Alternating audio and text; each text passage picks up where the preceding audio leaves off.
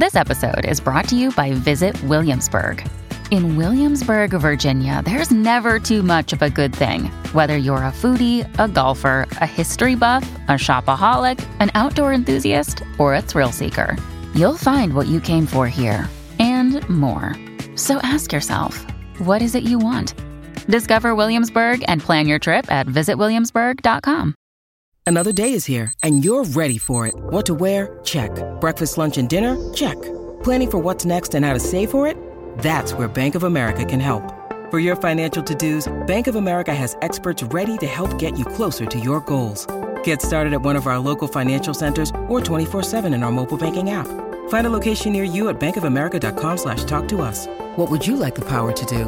Mobile banking requires downloading the app and is only available for select devices. Message and data rates may apply. Bank of America N.A., member FDIC.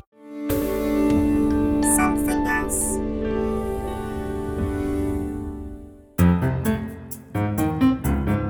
Hello and welcome to another episode of Something Rhymes with Purple. This is a podcast all about words and language that takes us down the highways and byways of English. And with me, as always, is the most wonderful and delectable Giles Brandreth. Hello, Giles. Hello, Susie, and I'm in a state of high excitement because last night I was at an event for a charity called Waterloo Uncovered at the National Gallery.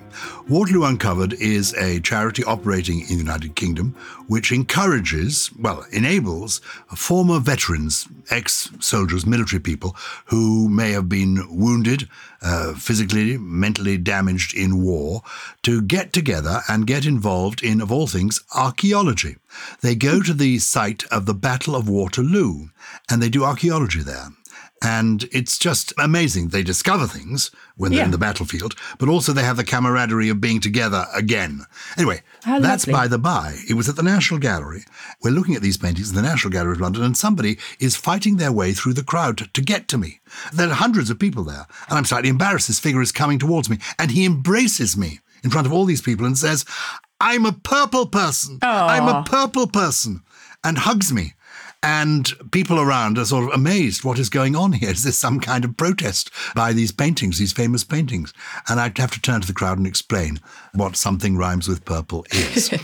I know. It is a very strange concept when people say that. I agree. And it does induce bemusement in people who have no clue what they're talking about. But I love that. Do you know what? That's the most special thing about our podcast, bar none, is this community spirit and just the lovely, lovely people. And the fact that it is global.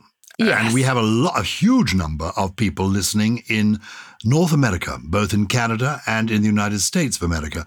And I thought it would be quite fun if we could explore some of the language of North America, or in fact, even the names of North America. Because one of my grandchildren, I said we can talk about America, and he said, "Where does the word America come from?" And I have some recollection of it being Amerigo di Gazpacho. Anyway, what is the origin of America, if we're going to start there? Okay, so obviously the colonies, I suppose, established, America. I mean, obviously they adopted the Declaration of Independence, declaring America's freedom from Great Britain, etc. But the name America was actually given a long time before that. It's named after Amerigo Vespucci, and he was an Italian explorer.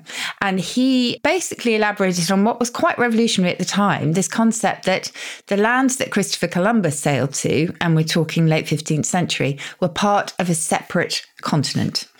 So yes, the name of the continent is from Amerigo Vespucci. It is an eponym. An eponym is something that's named after an individual. Exactly. And it's interesting because, of course, America was America before Amerigo Vespucci. There were people living there who were the original people in that part of the world. Absolutely.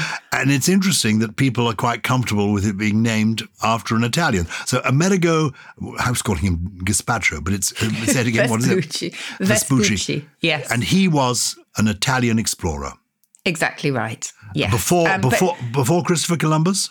He was an explorer and a navigator from Florence. And between the late 15th century, so we're talking, I think, 1497 and maybe 1504, 1505, he went on some voyages of the Age of Discovery, and actually not for Italy, but for Spain and then for Portugal. And he was the one who essentially took after Christopher Columbus and said, this actually is a separate continent, which, as I say, was pretty revolutionary at the time. And so cartographers then reflected this radical concept. And because he posited this, and it was found out to be, the case, the name America was kind of permanently affixed to these newly discovered continents.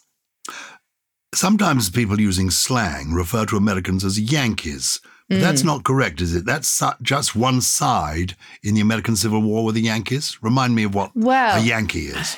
Yeah. So, yes, more narrowly. I mean, I think most of us, particularly if it's used in a derogatory way, because it can actually be used as a sort of, a collective term that I think Americans themselves often quite humorously embrace. But essentially, yes, either a citizen of the US or more narrowly, it's the New England states. So we're talking Maine, New Hampshire, Vermont, Massachusetts, Rhode Island, and Connecticut. And it's interesting. It's one of the most hotly debated etymologies, really, when it comes to the lexicon of the Americas, because it's thought possibly to have derived from the Dutch Janke. Now, Janke means Little John, really, and it was applied as a pretty derisive nickname by the English for Dutch settlers in New England. And then, as you say, it went on to become, again, an insult for would-be American citizens during the battle for independence from the British Crown. And a Yankee Doodle dandy, which, I'm a Yankee Doodle dandy. Yes. What is that was an insult for a foppish, weak soldier. But it was then reclaimed, as these insults so often are. And after the Battle of Bunker Hill, the Americans even held doodle dances, and it became a kind of badge of pride, if you like. So it's an example of a word that's sort of been reclaimed, but having started off as a nickname. There are lots of theories around this, though, which is that it comes from the Dutch John Cheese, Yankees, which again would have started out as an insult. So we're not completely sure, but we're pretty sure that its origins are Dutch. Well, let's stick in that part of the United States, which is, as you say, New England. New England so-called, I assume, because that's where British people went, and they called it a New England. Is that correct? Yeah, so when the Founding Fathers went over, essentially what they took with them was, as we've often said on the podcast, a mishmash of English. So a sort of a slightly chaotic spelling system, a host of British dialect, and also lots and lots of English place names, British place names. So yeah, that's why we have Boston, Cambridge. We have so many names that actually originated here. And Boston and Cambridge are both in Massachusetts. Boston, I assume, comes from Boston, Lincolnshire, is it? In Lincolnshire, yeah, exactly. Oh, just to go back a second, we were talking about Dutch settlers in New England, so sort of staying with Boston. Did you know that the word cookie, which is, of course, the American version of our biscuit, actually comes from another Dutch word? So you can see the Dutch influence there. Koekje, if I'm pronouncing that correctly, means little cake. Good. Well, at your Boston Tea Party, you enjoy some little cake.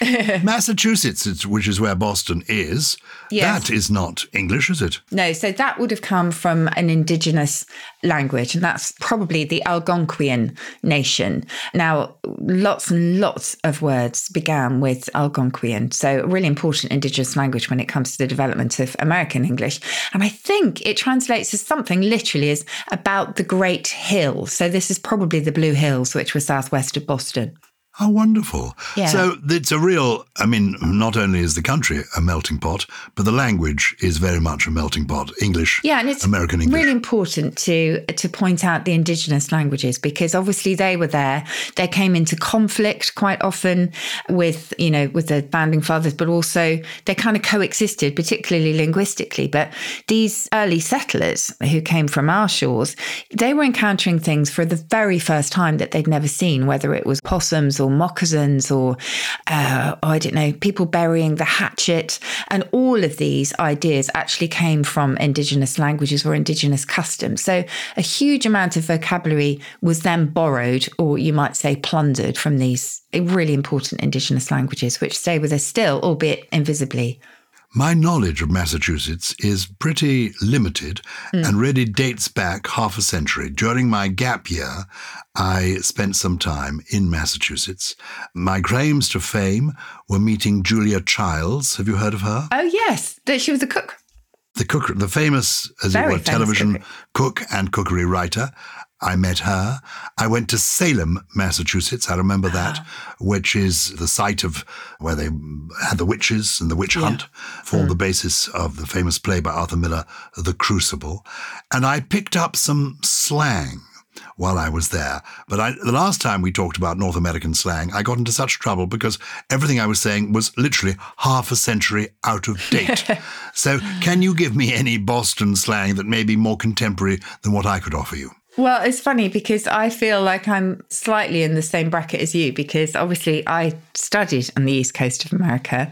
Where were you I studying? lived there for 4 years. So I studied in Princeton, which is between New York City and Philadelphia.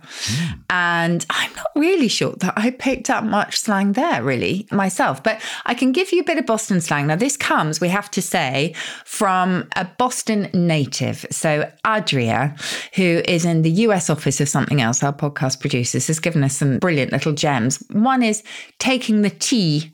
Any idea what this is? Not about spilling the tea. Is it to do with the Boston Tea Party in some way, shape or form?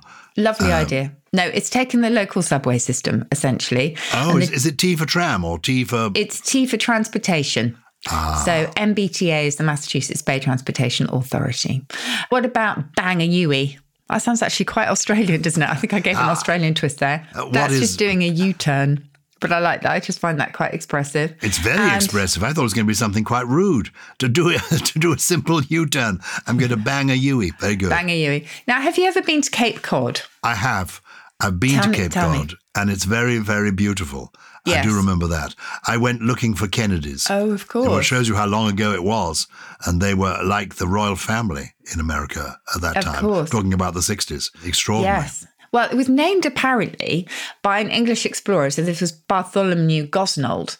And he visited the shores of Cape Cod in the early 17th century and took aboard what was described as a great store of codfish. And then in 1620, the Pilgrims landed at Provincetown. So that's on the tip of Cape Cod before going on to Plymouth. And of course, Plymouth, another name that they took with them. But apparently it's never at the Cape or in the Cape. It is always down the Cape or on the Cape, Adria tells us. And if you live on the Cape and the islands, people say you're going off Cape. That's the kind of detail that you really need to know. Yeah. Because if you were writing a detective story and somebody pretended to come from that part of the world and said, they'd been at the Cape for the weekend, you'd know they were an imposter. Yeah. Because you've got to get the language right. I've just remembered, you know how I love to name drop? And yes. I was thinking, well, I've mentioned the Kennedys now, but did I meet any of them? And then I suddenly remembered that during this gap year in Washington, D.C., I was in the Senate and I got into a lift. And there was Robert Kennedy, who was the second brother. Jack Kennedy was the one who was the president. He also was assassinated. And we traveled in the lift together. And I didn't realize it said outside senators only. And it was a lift exclusively for the use of senators. But I was young and naive and I didn't see the sign. So I stepped into the elevator and the people outside were saying, come out, but I didn't know. Anyway, so I traveled in an elevator with Robert Kennedy. Wow. I think you need to write a book just about your lift encounters. And one of the purple people out there I know will have the most brilliant title for this. But you have met so many people in the lift. Well, that's where I do meet most of them. Mariah Carey was the last one you mentioned. Mariah Carey. But my most famous one, is Michael Jackson. I've told you this story in the lift in London. Oh, in the lift in London. See, this is a book. It was at RIBA, the Royal Institute of British Architects, and he was there to meet his friend Uri Geller, who was launching a book. And I know Uri Geller, that's why I was invited. And by chance, I arrived at the same time as Michael Jackson. And I had the bright idea of going to the back of the building, thinking that he might arrive there. The front of the building were hundreds of people. This is 25 years ago. Yeah. And he was there, and we got into this service lift together. And up we went, and he had minders with him, and he looked like you would expect Michael Jackson to look. He was actually wearing the full Michael Jackson kit, with black trousers and sort of diamante bits down the side. I mean, he looked like the real thing, masked, and wearing a hat, a sort of slouch hat. Anyway, I chatted away. Masked? As in what kind of mask? The kind of masks we all wore during the pandemic. Okay. He was early into that. He was wearing a black face mask to protect his health. Yeah. And anyway, I was chattering away and he made no reply. But I was saying, how exciting to meet you, Mr. Jackson. And I've always loved you as a solo act, never mind the other 5, and all of that, trying to be amusing. And he got out of the lift the other end and walked away. And I said to one of his minders, well, that's a bit disappointing. I mean, I was trying to be pleasant to Mr. Jackson and he didn't say a word. And the minder said, it's a Monday. Mr. Jackson never speaks on a Monday. This is just superb. It's unbelievable, isn't it? Okay. But it turns out to be true. He had a rule towards the end of his life that he was conserving himself and didn't use excess energy on a Monday. And that's the day the party was being given. So he got to the party and poor old Yuri had hoped Michael might say a few words, but it was a Monday. So he said nothing. He said nothing. I'm going to adopt this policy, I have to say. I love it. It's a good idea. Anyway. It is a good idea. That's Boston slang. Yes. You lived further down south then, between New York and Philadelphia. I did. Should we take a quick break before we go to New York? Oh, why not? And then we'll take a bite out of the Big Apple. Hey, it's Ryan Reynolds, and I'm here with Keith, co-star of my upcoming film, If, only in theaters May 17th. Do you want to tell people the big news? All right, I'll do it. Sign up now and you'll get unlimited for $15 a month and 6 months of Paramount Plus Essential Plan on us. MintMobile.com/switch. Upfront payment of $45 equivalent to $15 per month. Unlimited over 40 gigabytes per month. Face lower speeds. Videos at 480p. Active Mint customers by 531.24 get 6 months of Paramount Plus Essential Plan. Auto renews after 6 months. Offer ends May 31st, 2024. Separate Paramount Plus registration required. Terms and conditions apply if rated PG. When you need mealtime inspiration, it's worth shopping Kroger, where you'll find over 30,000 mouth-watering choices that excite your inner foodie. And no matter what tasty choice you make, you'll enjoy our everyday low prices, plus extra ways to save, like digital coupons worth over $600 each week. You can also save up to $1 off per gallon at the pump with fuel points. More savings and more inspiring flavors make shopping Kroger worth it every time. Kroger, fresh for everyone. Fuel restrictions apply.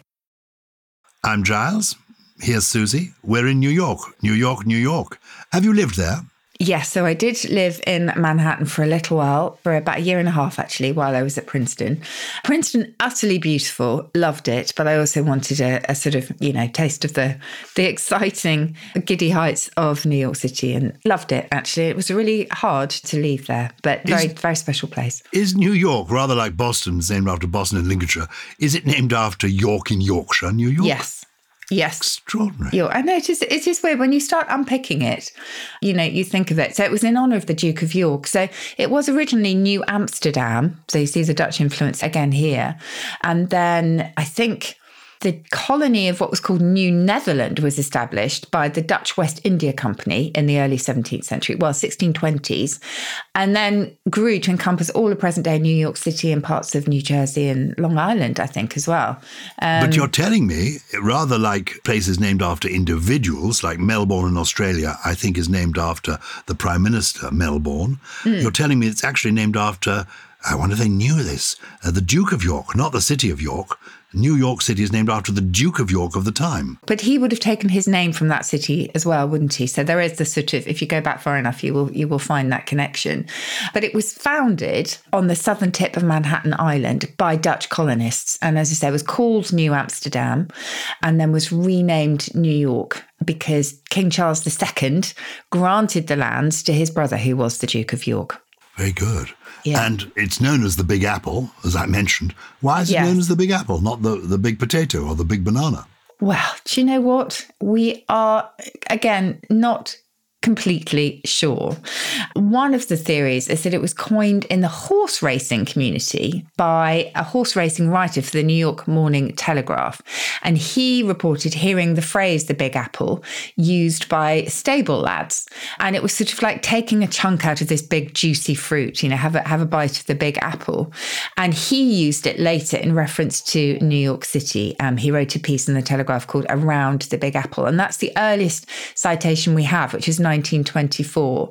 And it says, the Big Apple, the dream of every lad that ever threw a leg over a thoroughbred and the goal of all horsemen. There's only one Big Apple, that's New York. Wonderful. Do you know, I think we need to dedicate a whole episode to the boroughs and the places in New York City because we won't be able to do it justice. The Bronx and Staten Island too, Yeah. and Brooklyn. I've got so many Brooklyn stories because I had a lot of family living in Brooklyn. And let's do that. I said I was between New York City and Philadelphia. Take us to Philly. Is it named after the cheese? Philadelphia cheese. Why is Philadelphia called Philadelphia? I find it's the other way around. It's a combination, famously, of two Greek words. So filio meaning love and brother, Adelphos. So it's the city of brotherly love, named by its founder, William Penn. So Penn obviously also gave his name to Pennsylvania. And he was an English writer, a religious thinker, a Quaker. And he was a very early advocate of democracy and also religious liberty, really. So he also really endeavoured to have successful relationships with the Native American peoples who lived there. So he wanted a city of religious tolerance where no one would be persecuted, to live at peace with the Native Americans, to pay them fairly for rights to any land that they took. And so Pennsylvania itself is from Penn, his name, and Sylvania, which translates as woodlands, essentially. So they're like Penn's woodlands, really. And as I say, Philadelphia, the city of brotherly love. I used to collect Sylvanian bears. In fact, we've got some in our teddy bear Sylvanian collection. family, yeah. So that comes as in Sylvan, meaning from the country, from the... Exactly, from the woodlands. Lovely. So... Yeah. Though Philadelphia is regarded as the birthplace of America, isn't it? I mean, there is the Freedom Bell there and all of that. It's where the Declaration of Independence was signed. Yeah, absolutely. And the Amish, of course, live in the countryside of Pennsylvania, so nearby. Yeah, so I mean, its role in the American Revolution, as you say, in the signing of the Declaration of Independence has led to it being called the birthplace of America. But once again, we have a good insider telling us about the slang from Philly. This is from Grant in the US office of something else, who tells us about the word John. So this is Jawn. Don't know if I'm pronouncing this correctly, so forgive me if I'm not. I'll just say it's John for British speakers. And it can mean pretty much everything. It's a multi-purpose word, and I love it. And Grant says, I have drafts of notes labelled John. I asked my wife to pass me the John. It's truly my favourite word. And what I like most about it is that it comes out when I need it most. So evolved is a variation on joint, like a place, as in let's case this joint. And it has been used to describe clothing, events, locations, or just anything. So I love that. I think we should adopt it forthwith. It's brilliant. John. That's fantastic. John. When are we doing our next live show, by the way? Yes, we are doing one in December, soon. aren't we? Yeah, 18th of December at the Fortune Theatre. And by the way, the reason I'm thinking about it is, John, I wondered if it was another euphemism for undergarments. I'm sure. I think it can mean anything. And that is the subject of our next show, isn't it? Jazz, do you know what? I don't even think we've got time today to go to Washington. There is so much to say, but we will return. But meanwhile, we have a few, more than a few. We have some lovely emails in from our fantastic Purple people. And the first one comes from Sue Weingartner. Dear Giles and Susie, I've returned to Germany after flying in to catch your wonderful live show at the Fortune Theatre in London. My brother and I had such a fantastic time. My mother is 92 and lives in South London, and she has lists of funny phrases that she used in the good old days that aren't in use now. She would really like to know the origin of hunky-dory. She suspects it may have come over with the Americans in World War II. Anyway, many thanks from a Purple family. Purple family, no less. And Sue, thank you so much for coming over from Germany to see us. That really is very special. Hunky-dory, I think I still use this as well, not just your lovely mum. And she's right, actually, because our best bet is that it began as slang amongst American sailors who remembered a street in the Japanese city of Yokohama, which was called Honchi-dory. Now, this was a place that was well known for its bars and other sources of amusement, including a few brothels, shall we say. So Honchi-dory, I think, translates roughly as Main Street, but all sorts of entertainment for sailors on shore leave. And English already had the term hunky for something splendid, and we think that came from the Dutch for home, in fact. And maybe the sailors enjoyed the punning connection between honcho, from the Japanese place name Honchi-dory, and hunky, with the result that hunky-dory was born. So it does mean fine and dandy, really. But Sue's mum is spot on with the fact that it probably began with American military in this case. Sue Weingartner is her name. I assume she's called Weingartner because one of her forebears was in the wine business and... Yes, possibly. I mean, I immediately thought of, I think it's more common in German, actually, Weingartner. But yeah, I assume so. I think they must have been vintners or wine growers, yeah. Well, she flew in from Germany. And now somebody is writing to us from Crete. The whole world is turning purple. Who's this? This is Jill Pickering. When rummaging through a drawer or a box of papers, I have always used the verb to rifle. However, listening to a podcast recently, I heard one of the presenters use riffle, and another said she would have said rifle. Which is correct? Is it a regional variation? I am from the northeast. Jill Pickering, currently living in Crete. Oh, I'd love to know her story. How she's ended up in Crete, Jill Pickering. Oh, anyway, I love the sound of her voice. Yeah. Are you riffling through papers or are you rifling through papers? Well, it's interesting. I often use riffling through the dictionary, and people often say, isn't it rifling? And I'm often picked up on that. Rifling to me has more of a sense of plunder, and that is more etymologically in keeping with the very beginnings of the word, because the old French rifler, spelled rifle, meant both to plunder and to scratch. And the plunder sense developed to mean to search thoroughly, which is why we might rifle through a book these days. And actually, the making of grooves in the barrel of a gun, in the scratch sense, gave us obviously the rifle guns that we know today. But the rifle in French is pronounced exactly that, the rifle. So we adopted the French pronunciation for riffle as well and put an extra F in for good measure. So it can be riffle or rifle, Jill. You can absolutely take your pick.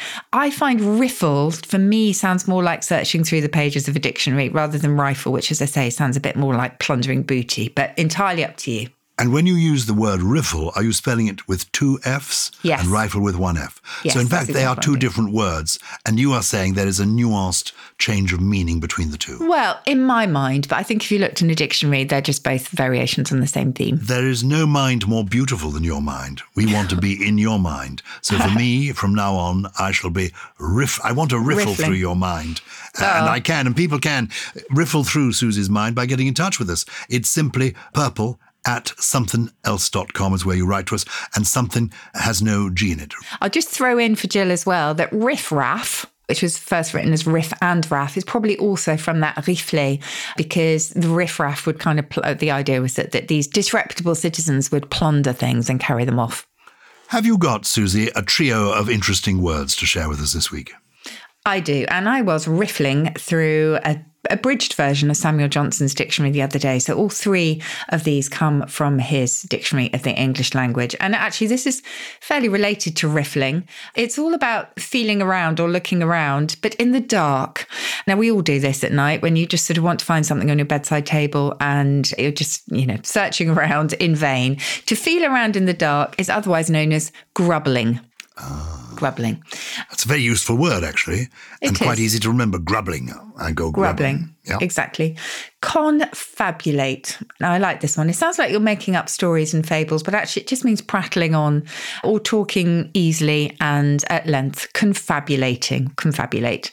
And finally, now I like this one because it's got multiple applications, I find.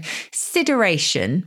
Sideration, and it's a sudden paralysis or feeling of mortification. So if you're sort of overwhelmed with embarrassment, you are feeling a bit of sideration. And it goes back to the Greek sider, meaning a constellation, because all of these feelings and things that were attendant upon disaster were thought to come from the stars, as you know. So sideration, a sudden feeling of mortification.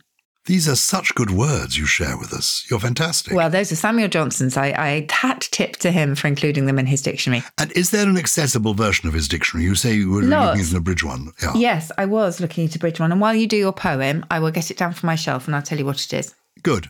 Well, I tell you, I wanted this week, because I knew we were going to be in North America, I wanted to share a North American poem with you. And I riffled through my favourite North American writers, and I stopped for a moment when I came across my favourite philosopher, who is probably Will Rogers.